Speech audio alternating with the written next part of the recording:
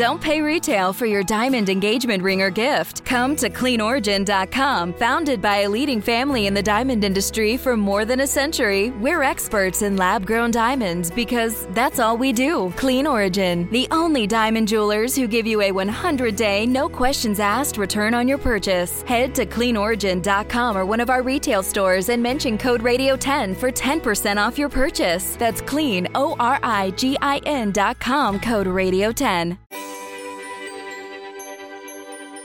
50 years ago, mankind took a giant leap as America successfully landed 3 humans on the moon. Today, we're remembering this monumental event in world history as we celebrate Apollo 11's mission and what it meant for the future of space exploration. We've invited astrophysicist Paul Sutter, agent to the stars, to discuss the science behind this lunar mission and how to set the stage for human spaceflight for decades to come. Plus, we'll explore what's next on the horizon as our country is making new strides to return to space and maybe even put a human on Mars. Buckle up as we take this discussion to infinity and beyond. I'm Dr. Marshall Shepard from the University of Georgia. Dr. Sutter, thank you for joining us today. Oh, thank you so much for having me. Well, people may remember you because we've talked before on the Weather Geeks before. And what were we were talking about all kinds of interesting things. We were talking about space. We were talking about science communication, yes, the importance of communicating science for general public awareness. Yes. That was a fun conversation. It really was. And so obviously we enjoyed it enough that we had to have you back. Let me give the listeners a little your background just in case they don't remember your previous appearance on the Weather Geeks podcast. He's an astrophysicist at Ohio State University, has a PhD in physics from the University of Illinois at Urbana-Champaign. I think they mean Champaign-Urbana. I don't know how. Is it? It's Urbana-Champaign. It is Urbana-Champaign. So that most of the university is at, like, minutia here, most of the university is in Urbana. Yes. And so it's the University of Illinois at Urbana-Champaign. So that's why. UIUC. That's why it gets led with. That's right. He has a BS in physics from Cal Polytech, where he was summa cum laude, computer science at Emory-Riddle Aeronautical University. He spent 3 years at the Paris Institute of Astrophysics, physics, I should say, and I understand that you actually have a new affiliation too that I just learned about as well. Yeah. This summer I'm joining the Flatiron Institute as a visiting scholar. This is a research institute funded by the Simons Foundation in New York. Yeah, I know you were saying you were moving to New York, and that's why. So I want to just dive right in. Let's do it. Because our current generation is much more accustomed to the idea of human spaceflight, perhaps than the Apollo generation, when it was really a challenge of technology and engineering and patriotism, frankly, when those Apollo missions were taking place. Now it seems that the perspective on human spaceflight has changed. Give us your perspective on that change from the Apollo era to today. Right. So the Apollo era, for a few years leading up to the Apollo mission, we had sent stuff into space, starting with Sputnik, the Explorer missions, like all these satellites. We're used to the idea of robots and satellites in space. Sending a person into space is a whole other ballgame, a completely different set of challenges, not just in terms of weight, but in terms of life support. And we had all these questions like, can you swallow food in zero gravity? Can you digest and absorb nutrients? Will your eyeballs work right in zero gravity? Just all these fundamental questions that we had to answer one by one to lead up to the actual lunar landing. And how long can we last in space? How do we supply food? How do we eliminate waste? How do we keep the astronauts breathing the whole time? So there were all these questions that just had to be answered. Fundamental biological, technological, and engineering questions. And we figured it out. It took years and it took billions, tens of billions of dollars, but we figured it out. And it was surprising how quickly human spaceflight seemed routine. Like, oh, they're sending people up into space. Like, how many people were sent up into space this year? Right. And we didn't even really pay attention unless you were a space geek. Well, I was going to ask you, why do you think, because there was this sort of, I guess, glory day or glory period for the Apollo program, and then things just sort of very quickly. I mean, we transitioned, I guess, to the space shuttle era in terms of the kind of key aspects of the U.S. space program. There still was space activity, human activity in space. We've had various space stations in orbit. Right. But why do you think there was sort of this loss of momentum, if you will? It's very interesting. I think this speaks more about culture and human nature, that we did the moon landing. It was impressive. Everyone was blown away. We did a few more moon landings. But as the moon landings went on, people became less and less interested. Like, oh, another moon landing? Okay, I guess. Other things became more important culturally, like the Vietnam War, like the economic depression, recession. People just had focused on other things. Yeah. And then the appetite for spending that ridiculous amount of money became less and less, because they didn't see the value in it. Like, oh, it's major political milestone, major cultural and technological marvel. Now what? Right. Yeah. And we both know that there were so many things that today we use in society that emerged from that space program. Right, but it was hard to communicate that at the time, because it took years and decades to develop that technology, or to mainstream it and commercialize it, where now so many technological aspects of our lives flowed from the Apollo program specifically and the space program in general, but that took years and decades to come about. And in the 70s, it wasn't that apparent. Like, how useful is this investment? Right. And then with the space shuttle, there was, of course, a lot of interest in the space shuttle, but for various political reasons, the space shuttle wasn't designed as optimally as it should have been. It couldn't go very far in space. It couldn't do many things. It wasn't as reusable. It wasn't as cheap as it was originally planned to be.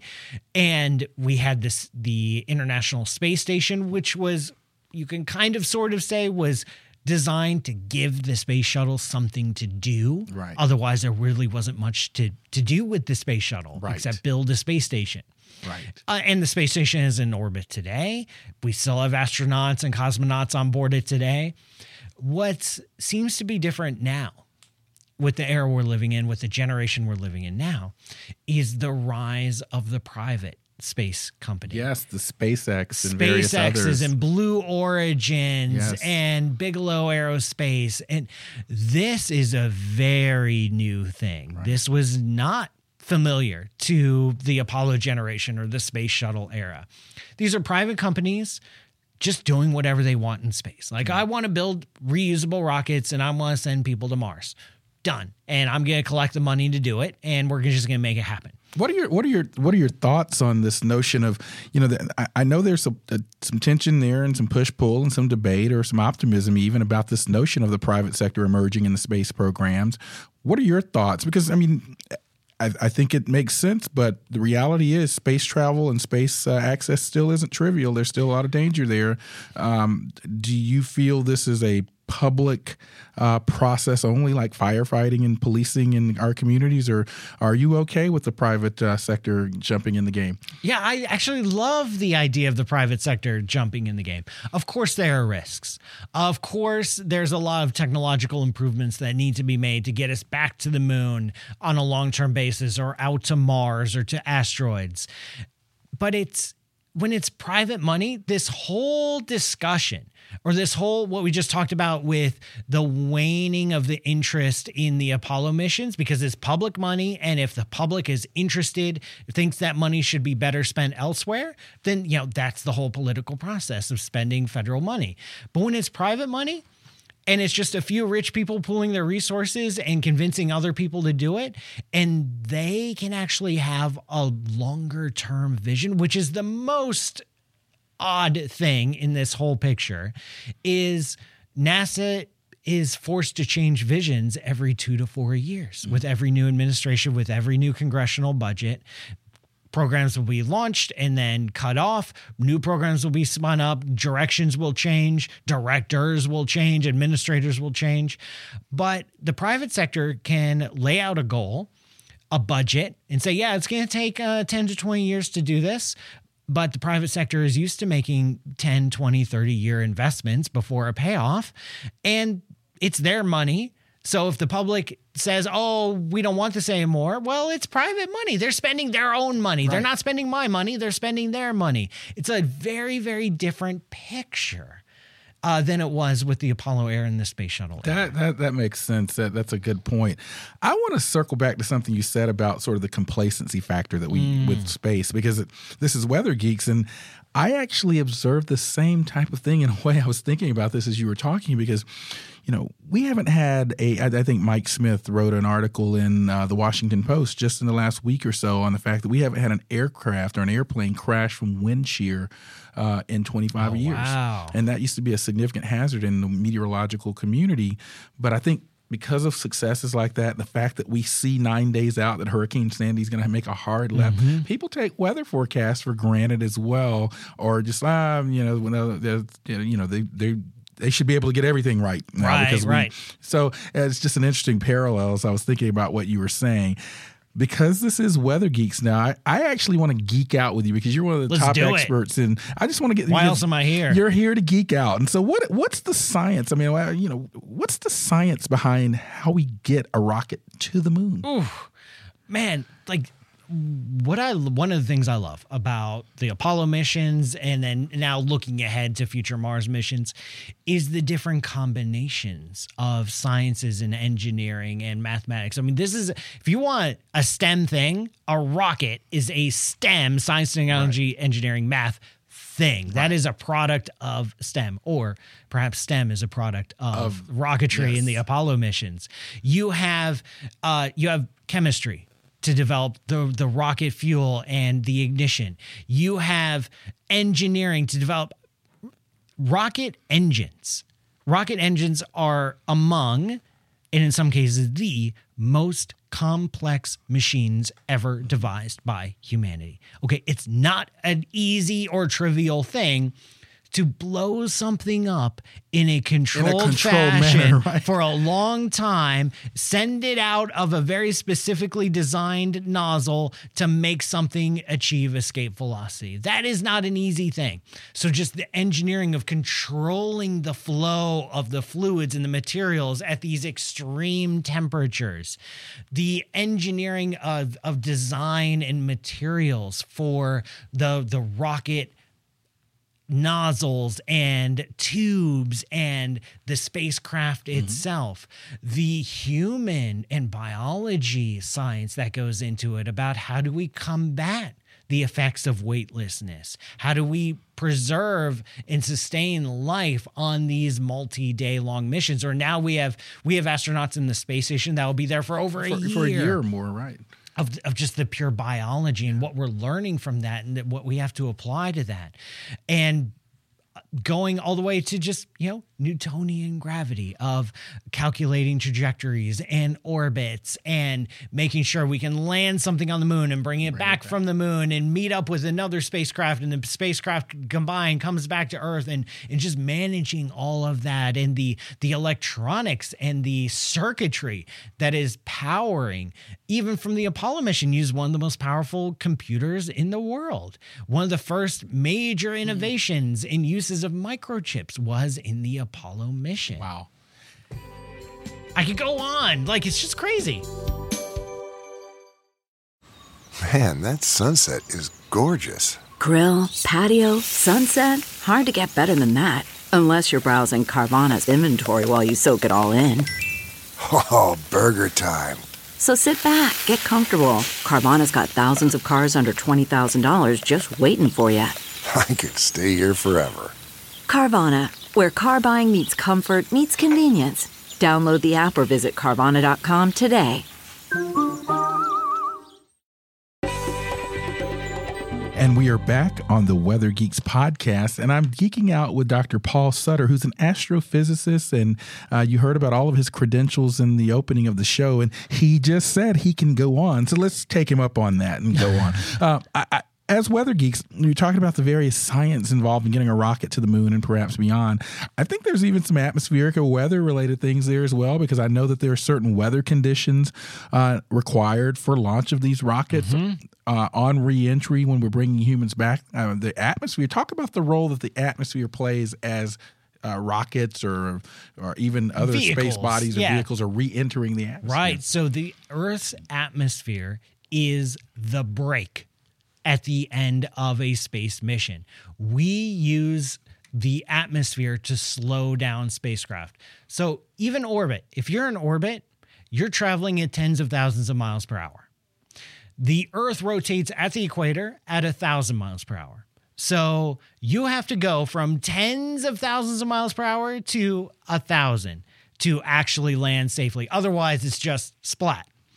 So you got to slow down, and you got to slow down a lot. And the atmosphere plays a huge role in that. So if you see the footage from the Apollo mission, they have these capsules coming down. They have the big parachutes. The big parachutes are using air drag and air resistance to slow down the descent.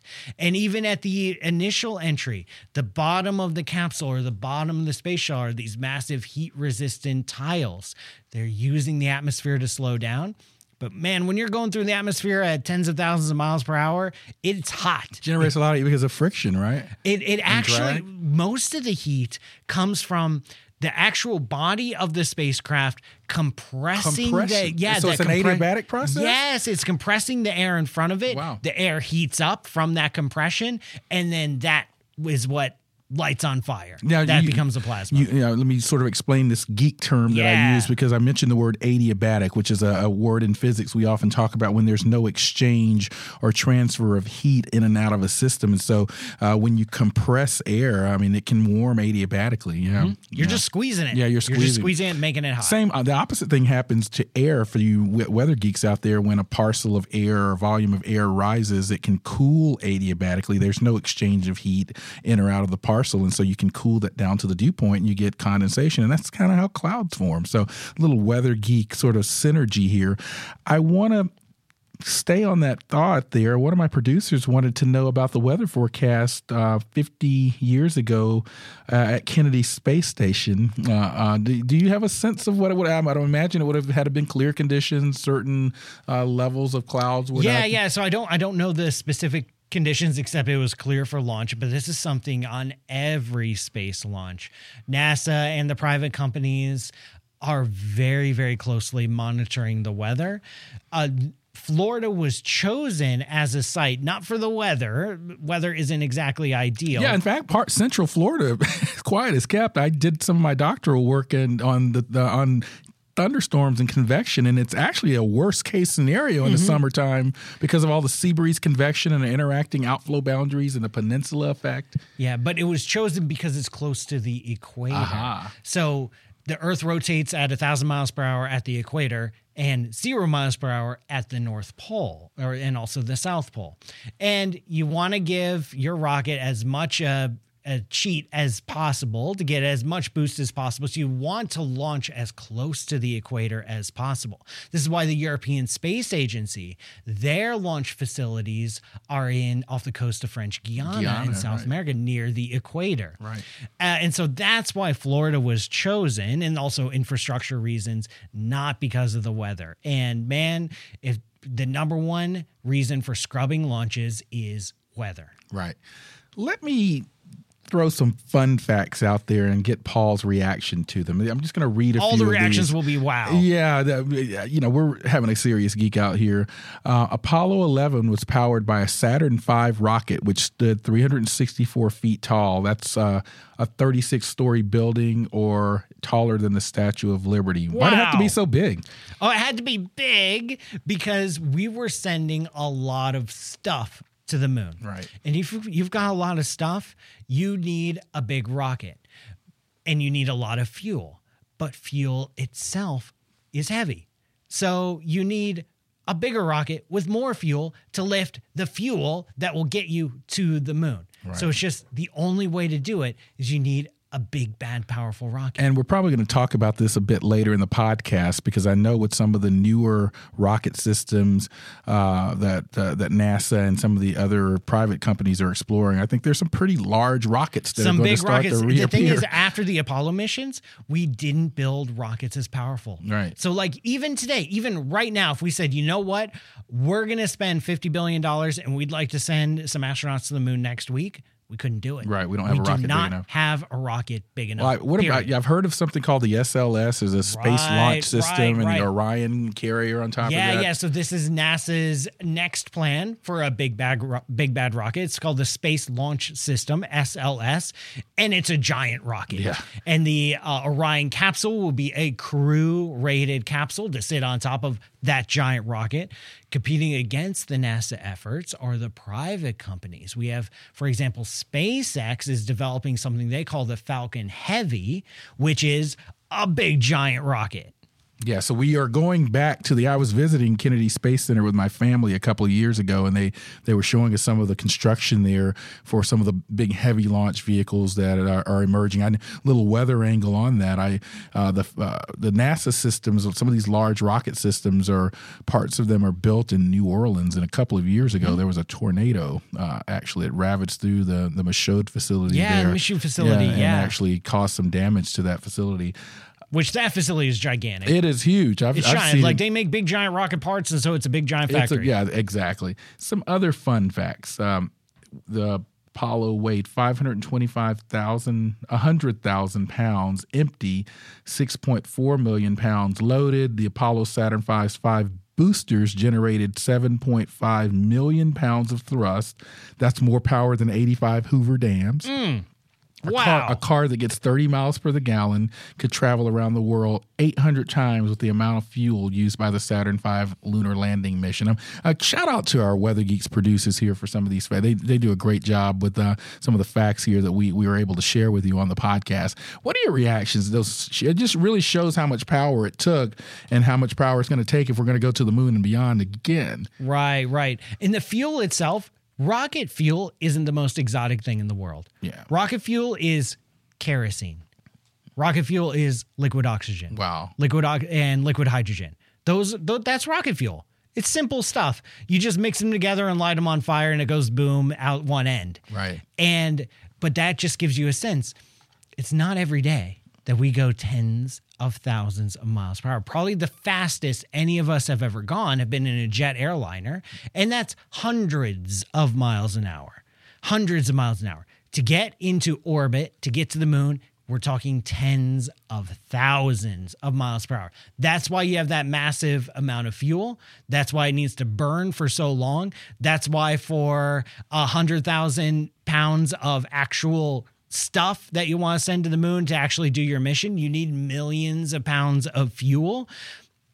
That's why. You just got to go fast, and we don't have a lot of ways of going fast. Exactly. Now, I want to shift gears a little bit, maybe even get a little teeny tiny a bit controversial. All right, let's do it. I'm ready. See. Yeah, we'll see.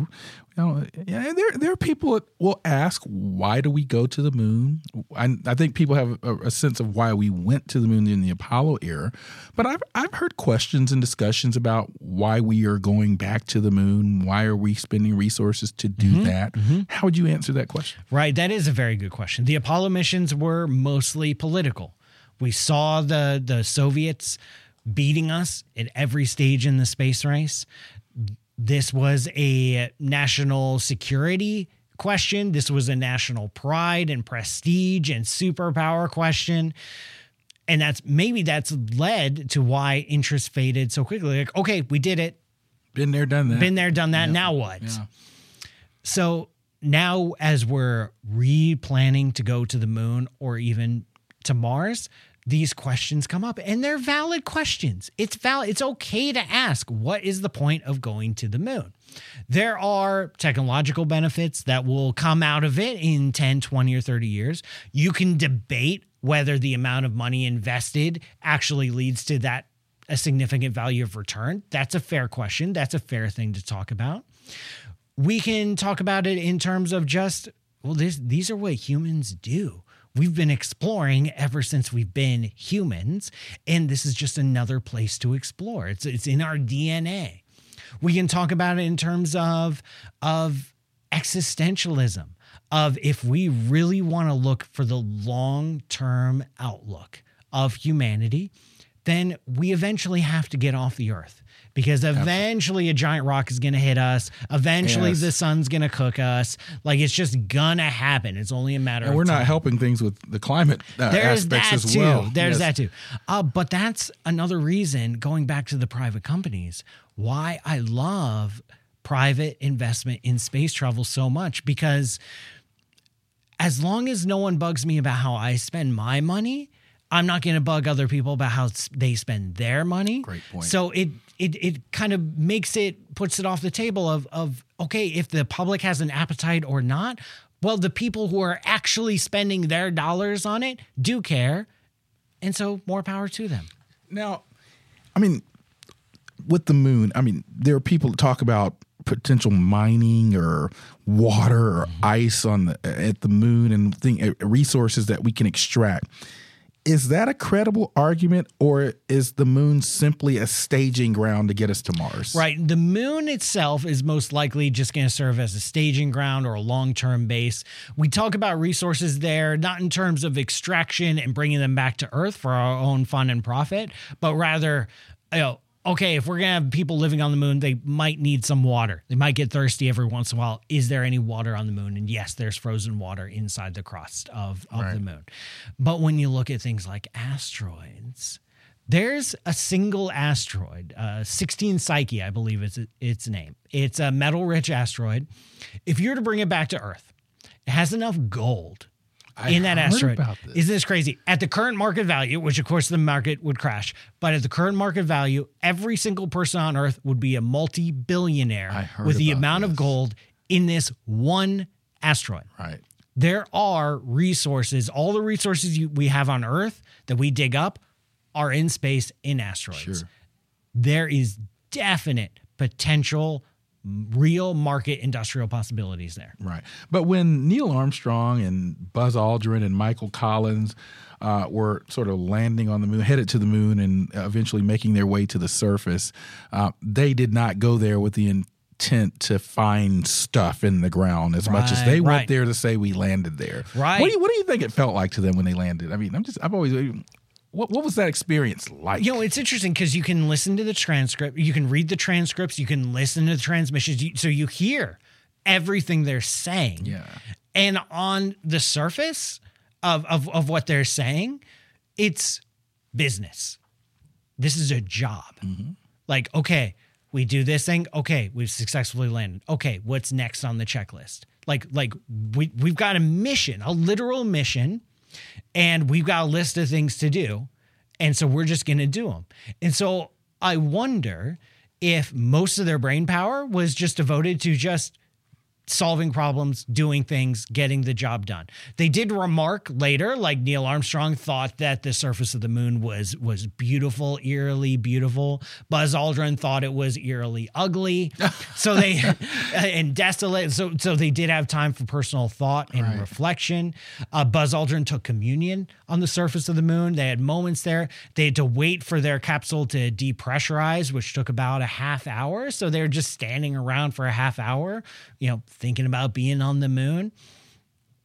It was definitely an alien landscape. Yeah. It was definitely no human being had ever experienced. They knew that no human being has ever experienced that before. The sense of loneliness and isolation and remoteness was almost overwhelming. And I'm sure it was just this mix of get the job done, do the things on the checklist, pause, take a moment that this really is a watershed moment in human history. And yet, as you're standing on the lunar surface, there's this blue marble called Earth that you just came from. This little blue marble. Yeah, a little water aqueous planet, right? Mostly with water. That's amazing.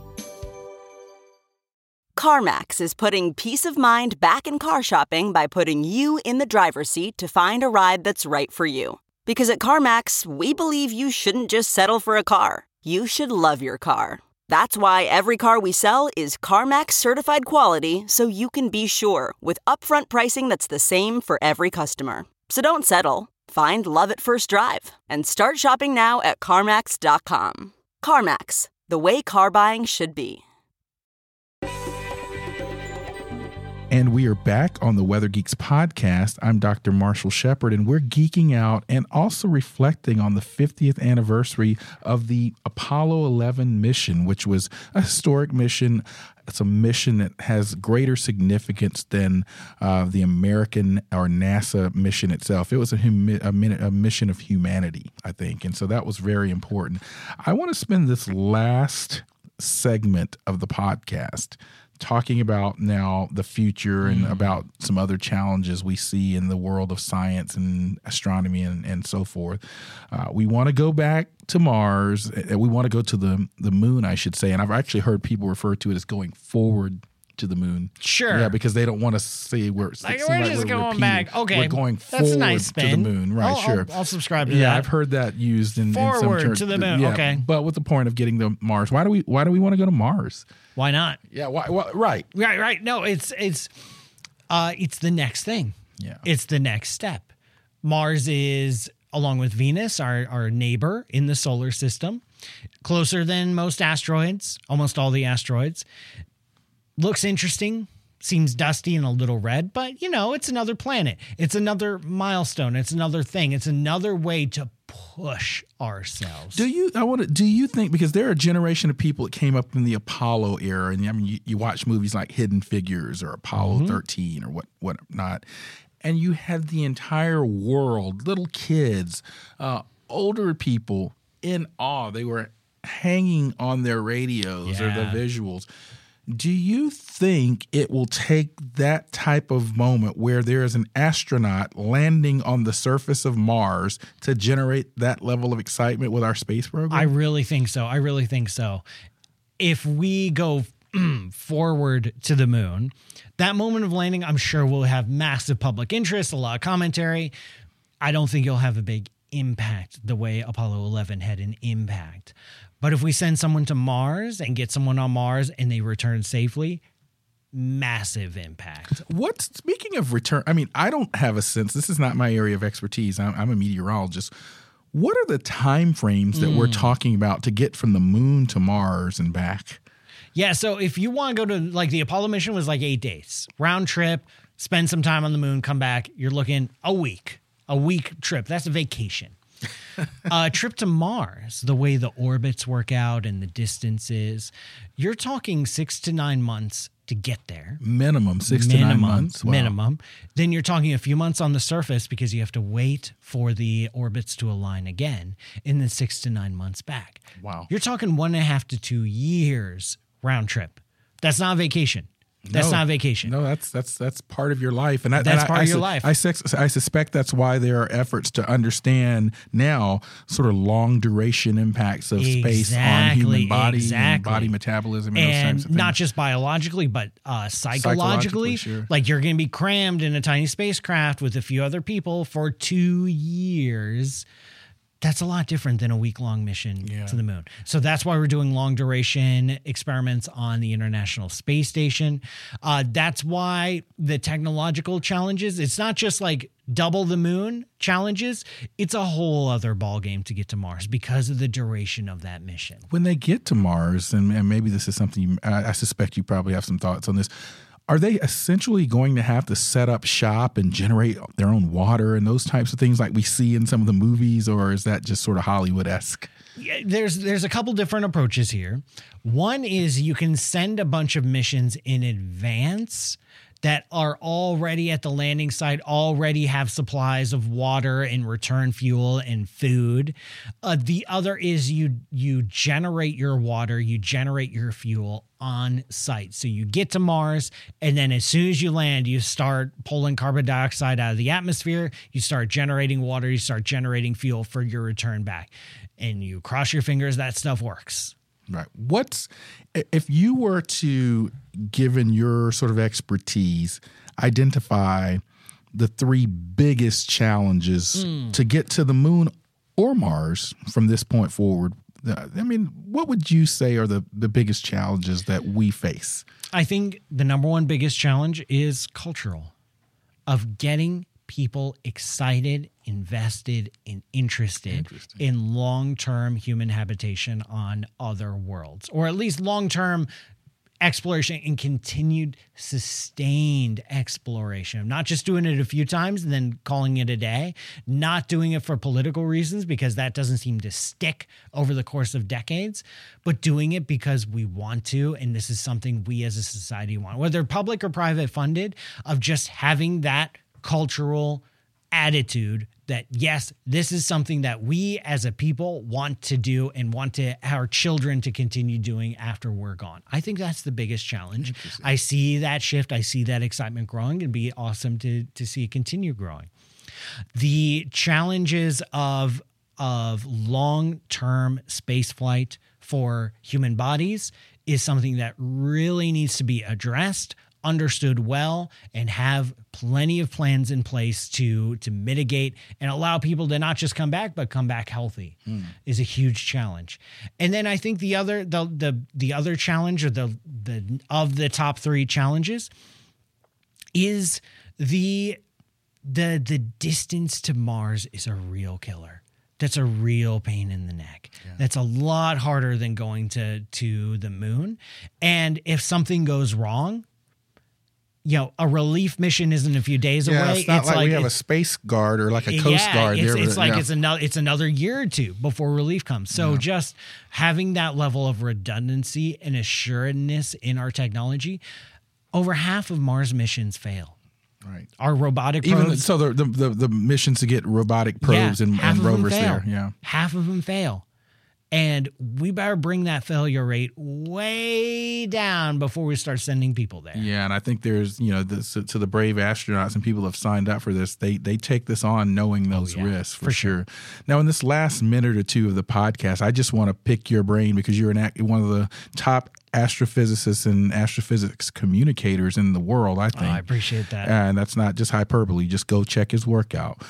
What are the things that excite you or about just the world of astrophysics? What are some of the big questions out there that you keep your eye on? Oh man, there's so many questions, which is great because we'd really love to keep our day jobs and not have to go do other things. And as long as there are mysteries in the universe, we can keep being scientists. Yeah. We don't understand so many things, right, and it's great.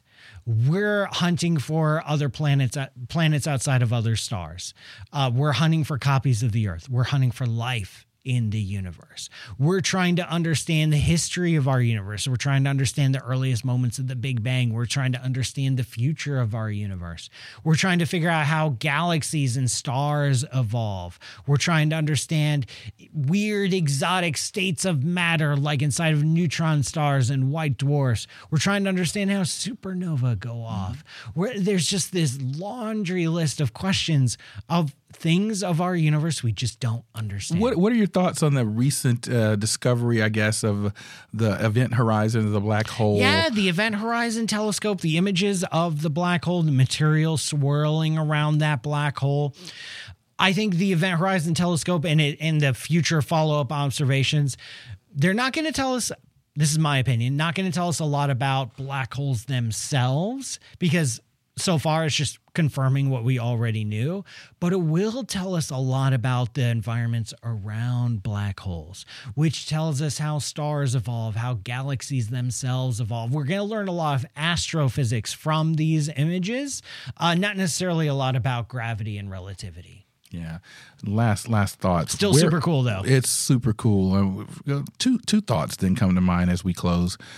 Where can people find you on social media or the internet? Yeah, people can follow me on all social channels. I'm at Paul Matt Sutter, PaulMattSutter, or by going to my website, pmsutter.com. That has links to my podcast, my YouTube series, all my TV appearances, all my articles, just everything I do goes to that website. And final thought, if there's some student listening to this or some parent who knows they have a child that's interested in astrophysics, piece of advice you'd give them? Ooh, go ahead, get a degree, a bachelor's or even a PhD in physics or astronomy.